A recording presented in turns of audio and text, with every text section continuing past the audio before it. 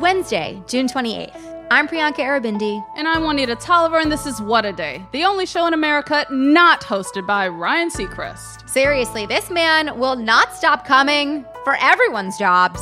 No one is safe. And also, what happened to Vanna's audition? Like, we were all rooting for you. We have questions. We'll get to the bottom of it. On today's show, an audio recording recently made public suggests that former President Donald Trump had highly confidential documents that he did not declassify.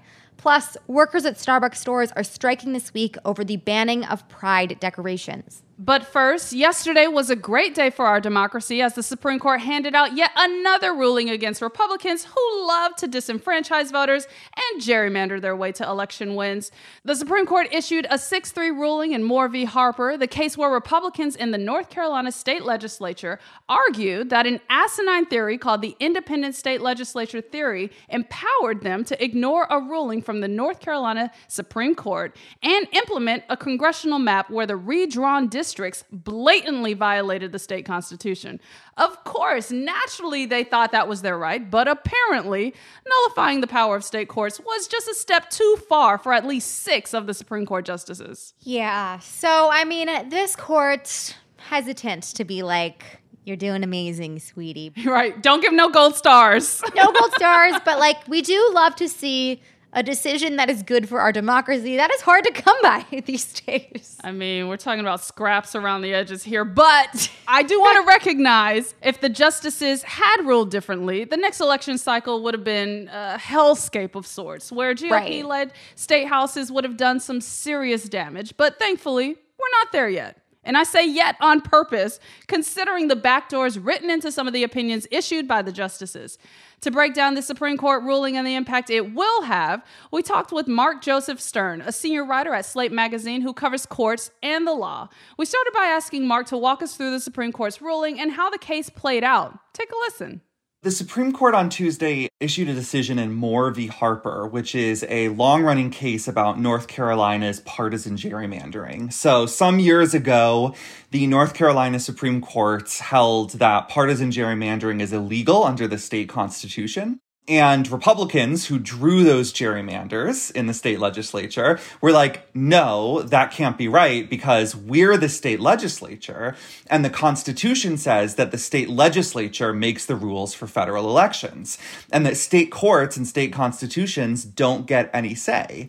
So they appealed this case to the United States Supreme Court. And they asked the United States Supreme Court to hold that state legislatures, which we should remember are in many cases grievously gerrymandered, right? Like so carved up that one party can win a supermajority of seats while winning a minority of votes. Exactly. They asked the Supreme Court to say that state legislatures have total control over federal elections, that when it comes to voting rights, when it comes to gerrymandering, redistricting, any democracy-related issues, that state legislatures have absolute plenary power, as we call it in the law, and that courts and constitutions in a state are just powerless to step in and impose any kind of restraints.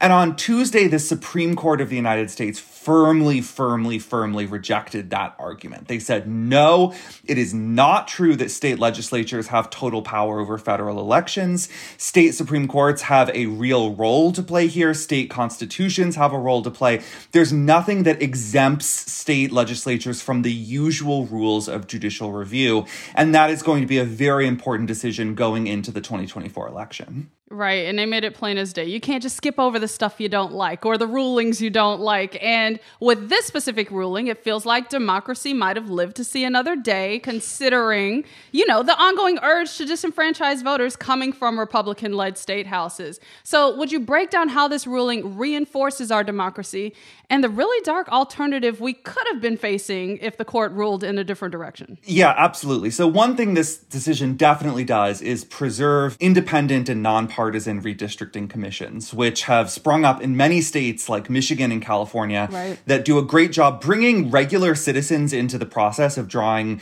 district lines and cutting politicians out of the process so that they aren't just protecting themselves and their party.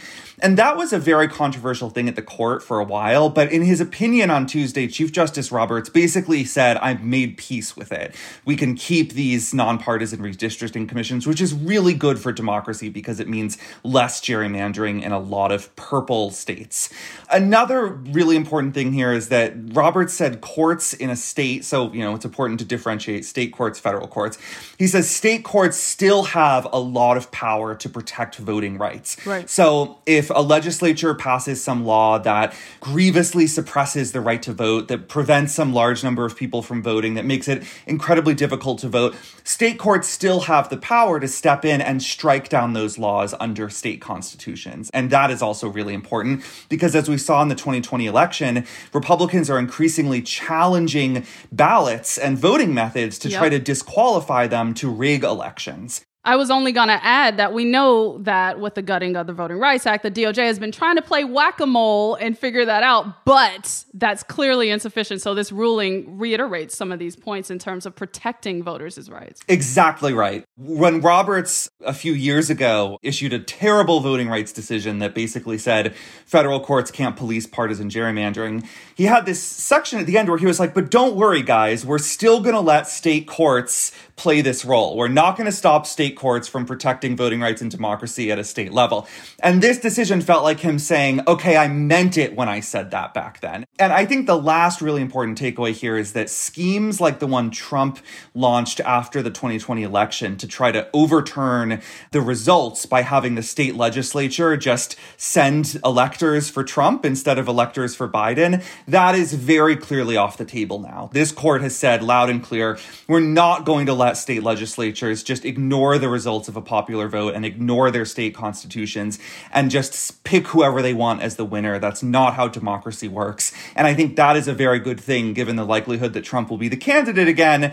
It seems like the Supreme Court is not going to play ball if he once again tries to rig or overturn the results in a state. I want to ask you a little bit about something else. Central to this case was this idea of independent state legislature theory. Can you tell us a little bit about this idea and how it's relevant to this case? So this is the idea that I was sort of pointing toward earlier, that state legislatures are independent from the rest of state governments, that they're independent from their state constitutions, from even perhaps the governor, the secretary of state, from the state judiciary, and that the United States Constitution gives them this freewheeling power to do whatever they want when it comes to federal elections. You want to suppress the votes, you want to draw gerrymanders, you want to change the location of polling places so that people of color have a harder time to vote, whatever. According to the independent state legislature theory, all that's fine as long as the legislature wants to do it. And that is a really big departure from how we usually do law in this country. Right. Which is, the legislature does something and the courts decide whether or not it was lawful in light of various laws and constitutions, right? And really, I think this is important to note. It would have given federal judges a huge amount of power to interfere with elections.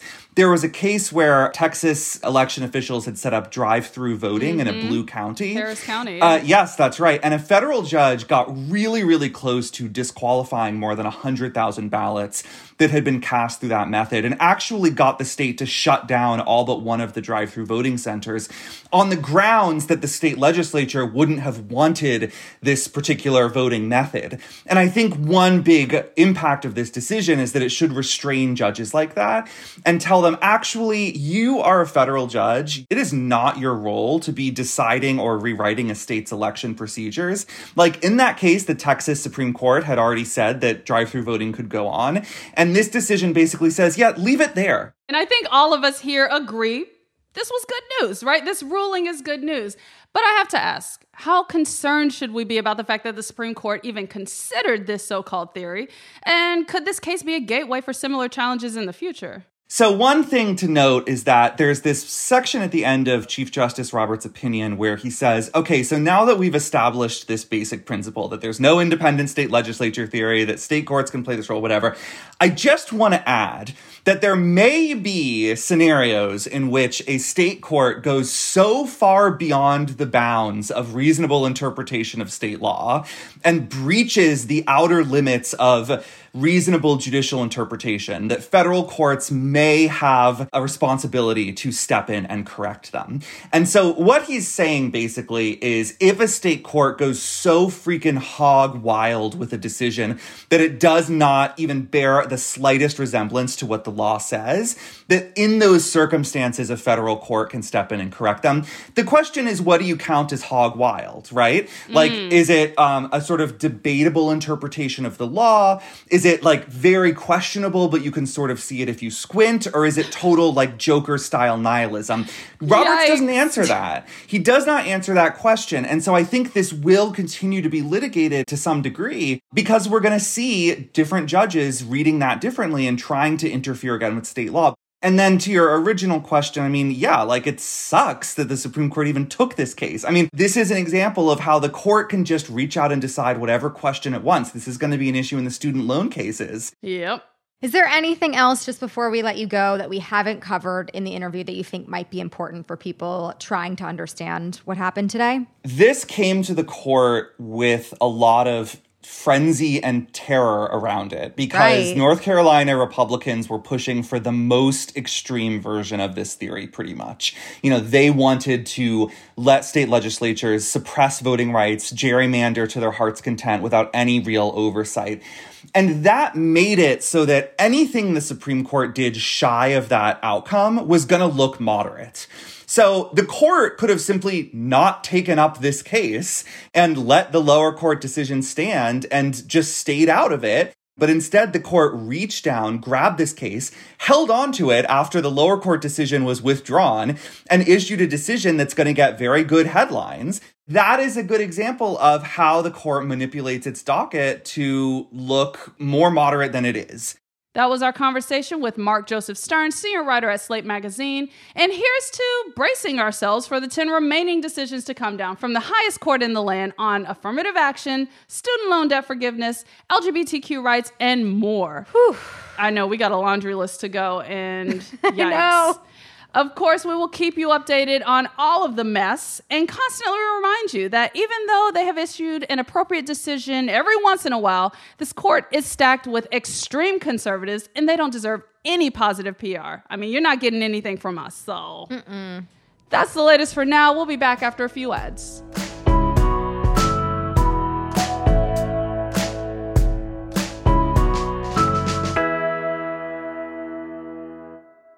What a Day is brought to you by Ulta Beauty. This AAPI Heritage Month, Ulta Beauty is celebrating the joy of belonging to a community composed of intricate connections, belonging to our past and our future, to the heritage and birthright that is beauty. Ulta Beauty shines a light on the AAPI community, passing the mic to brand founders and creators to tell their stories centered on heritage, joy, and beauty.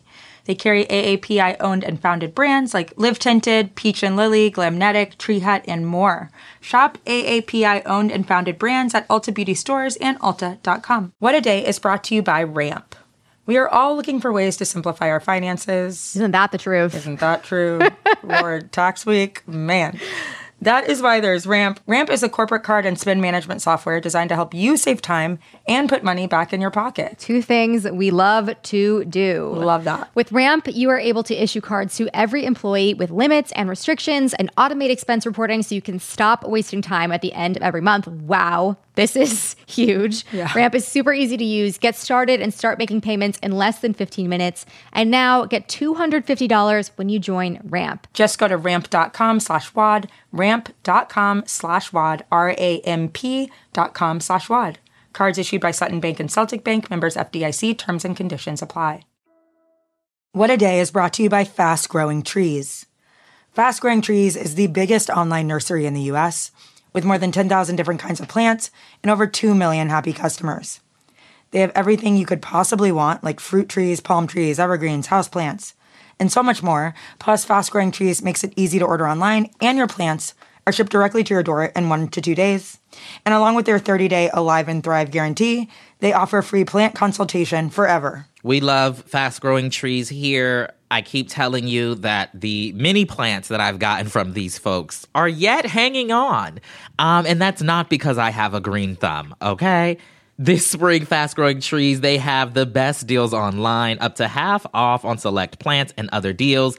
And listeners to our show get an additional 15% off their first purchase when using the code WAD at checkout. That's an additional 15% off at fastgrowingtrees.com using the code WAD at checkout. Fastgrowingtrees.com, code WAD. Offer is valid for a limited time. Terms and conditions may apply.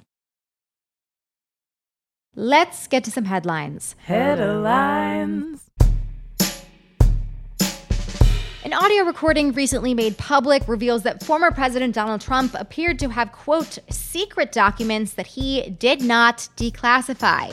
In a 2-minute recording, Trump is heard discussing a sensitive document about Iran compiled by Joint Chiefs of Staff General Mark Milley, which he describes as, quote, highly confidential. Let's take a listen to the clip of audio obtained by CNN. Pages long. Wait a minute. Let's see here. Yeah. I just found, isn't that amazing? This totally wins my case, you know. Mm-hmm. Except it is like highly confidential, secret. This is secret information. The recording reportedly comes from a 2021 conversation at Bedminster, New Jersey, where Trump was speaking to people working on a memoir about his former chief of staff, Mark Meadows.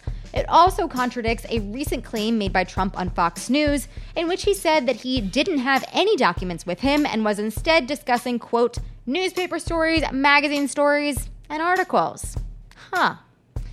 The tape is an important piece of evidence that has been cited in the indictment of Trump over his mishandling of classified documents. As a reminder, Trump pleaded not guilty to 37 felony counts related to that documents case earlier this month. That is going to be tough to prove with all of these recordings of him saying, hey, here I am doing classified documents crimes. Right, because this is the second case where he does have a recording of him doing the criming. But also, I can't get over the shuffling papers and the sinister laughing in the background like, really, people? Yikes. We don't like it. They are straight out of central casting, I guess, to be villains instead of whatever else he used to use that phrase for. Just a heads up, this next headline includes mention of suicide. So if you need to skip ahead, feel free to fast forward. Nearly 4 years after the death of disgraced financier and convicted sexual predator Jeffrey Epstein, a report by the Justice Department's Inspector General has revealed further details into the conditions at the jail in which he was housed and died by suicide. In a report released yesterday, Inspector General Michael Horowitz said that a, quote, combination of negligence, misconduct, and outright job performance failures created an environment in which Epstein had the opportunity to take his own life. The report found that staff allowed Epstein to keep extra blankets, linens, and clothing, despite the fact that he had attempted to hang himself weeks earlier. The investigation also revealed that no action was taken to assign Epstein a new cellmate, even though staff were warned that he needed to be housed with another inmate, ultimately leaving him alone in his cell on the night of his death. The report also found no foul play or evidence to suggest that his death was anything other than suicide. Epstein was found dead on the morning of August 10th, 2019. He was awaiting trial on sex trafficking and conspiracy charges. The first UN investigator to visit Guantanamo Bay has urged the U.S. to apologize for the torture that has occurred at the facility. On Monday, Fionnuala Naoline released a statement following the 4 days she spent at Guantanamo Bay in February, in which she reported, quote, ongoing cruel, inhuman, and degrading treatment, including solitary confinement, forced cell extractions, and referring to prisoners by serial numbers instead of their names. She also criticized the fact that 19 of the 30 detainees have yet to be charged with a crime, some of whom have been held at the prison for 2 decades. In response, the U.S. government said that it disagrees with many legal and factual assertions in her report. The report has reignited conversations about shutting down Guantanamo Bay for good, with organizations like Amnesty International renewing their calls to permanently close the detention facility. Closing Guantanamo Bay has been a goal of Democrats for the last decade, and Biden has transferred 10 prisoners out of the facility throughout his term. However, the remaining 30 prisoners still face an uncertain future. Best of luck getting the U.S. government to apologize for anything, though. Truly. Seriously. Workers at more than 150 Starbucks stores started striking last Friday following the controversy over management banning pride decorations. The coffee chain said on Monday that its current policies on visual store decorations still stands, but that it would issue, quote, clearer guidelines for in-store decorations and displays. About 12 stores have had to close each day since the strike began, a Starbucks spokesperson told the New York Times. To get you up to speed, the Starbucks union, which represents thousands of workers in management, said earlier this Pride Month that managers at some stores had been restricting employees from displaying Pride decorations. Still, Starbucks is putting up a fight, filing 2 charges with the National Labor Relations Board and claiming that the union is starting a smear campaign. Like, truly? Get the fuck out of here. Jeez. Starbucks Workers United, which represents roughly 8,000 workers in more than 300 stores, said in a statement, quote, while we are glad Starbucks is finally reconsidering its position on Pride decorations, Starbucks continues to ignore that they are legally required to bargain with union workers. That's the power of a union. Period. Yeah, Starbucks, I'm sorry. How could you keep getting it this wrong? It really doesn't seem that hard. More than 55 million people are being affected by the stifling heat dome stretching across the southern U.S. from Arizona to Florida. Excessive heat warnings with temperatures in the triple digits have been issued over the last week and are expected to extend into this week as well. More than 90 record high temperatures may be broken this week in places like Texas, Missouri, and Florida. I am terrified to think about what those records already were. And the fact that they are being broken, just not good. Extreme heat in Texas has been relentless for the past 2 weeks and has already resulted in 2 recorded deaths at the Big Bend National Park, where temperatures reached 119 degrees. The city of New Orleans issued warnings that high temperatures could be life-threatening, especially because high humidity levels in the southeastern parts of the country can make it feel even hotter than it already is. So to everybody in these areas, please stay cool out there, except for you, Greg Abbott and Ron DeSantis. I am not wishing serious harm on these elected officials, but if they are a little too hot to be comfortable, if they are a little sweaty on the back of their necks, if they are just a little overheating, that feels like what they deserve, to me, at least. She said, if your shirt has armpit stains, right? But let's be real. You deserved it. I mean, these are 2 loudmouth climate deniers, so here's your climate change dosage for the week. But also, I'm looking at Texas like your electrical grid fails in any extreme weather. So hold on, y'all, down in Texas, and really push for Abbott to do better, because yikes. Yeah, you deserve so much better than what you've got. And those are the headlines. One more thing before we go. Are you a trans person living in a red state that has recently passed a ban on gender-affirming care? Have you or someone you love been personally affected by Republican-backed attacks on LGBTQ plus rights? And do you want to make your voice heard right here on this podcast about the very real harm that these laws have on people's lives?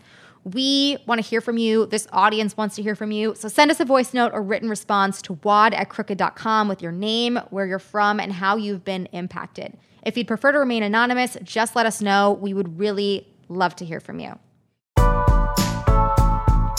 That is all for today. If you like the show, make sure you subscribe, leave a review, give Angela Bassett her Oscar already. Yes! And tell your friends to listen. And if you're into reading, and not just about Tom Hanks' estranged niece having an on-camera meltdown after getting eliminated from a reality show competition like me, What a Day is also a nightly newsletter. Check it out and subscribe at crooked.com/subscribe. I'm Juanita Tolliver. I'm Priyanka Arivindi. And Justice for Vanna. She deserves so much better. Seriously. Come on. Ryan could never. At all. She's already a legend. Like, they should have just gave it to her. Yeah.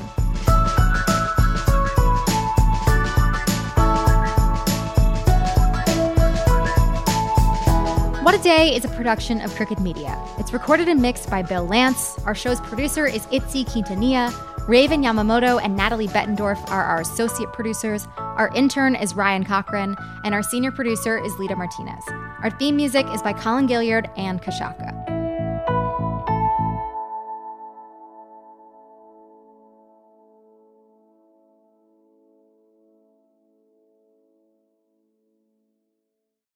Ask Sherwin-Williams and get 30% off Duration and Super Deck products May 17th through the 20th. That means 30% off our most popular color family, blue. Psychologists have found it to be soothing and relaxing, which makes it especially great for bedrooms and bathrooms. And of course, get 30% off all of our other colors. Shop the sale online or visit your neighborhood Sherwin-Williams store. Click the banner to learn more. Retail sales only. Some exclusions apply. See store for details.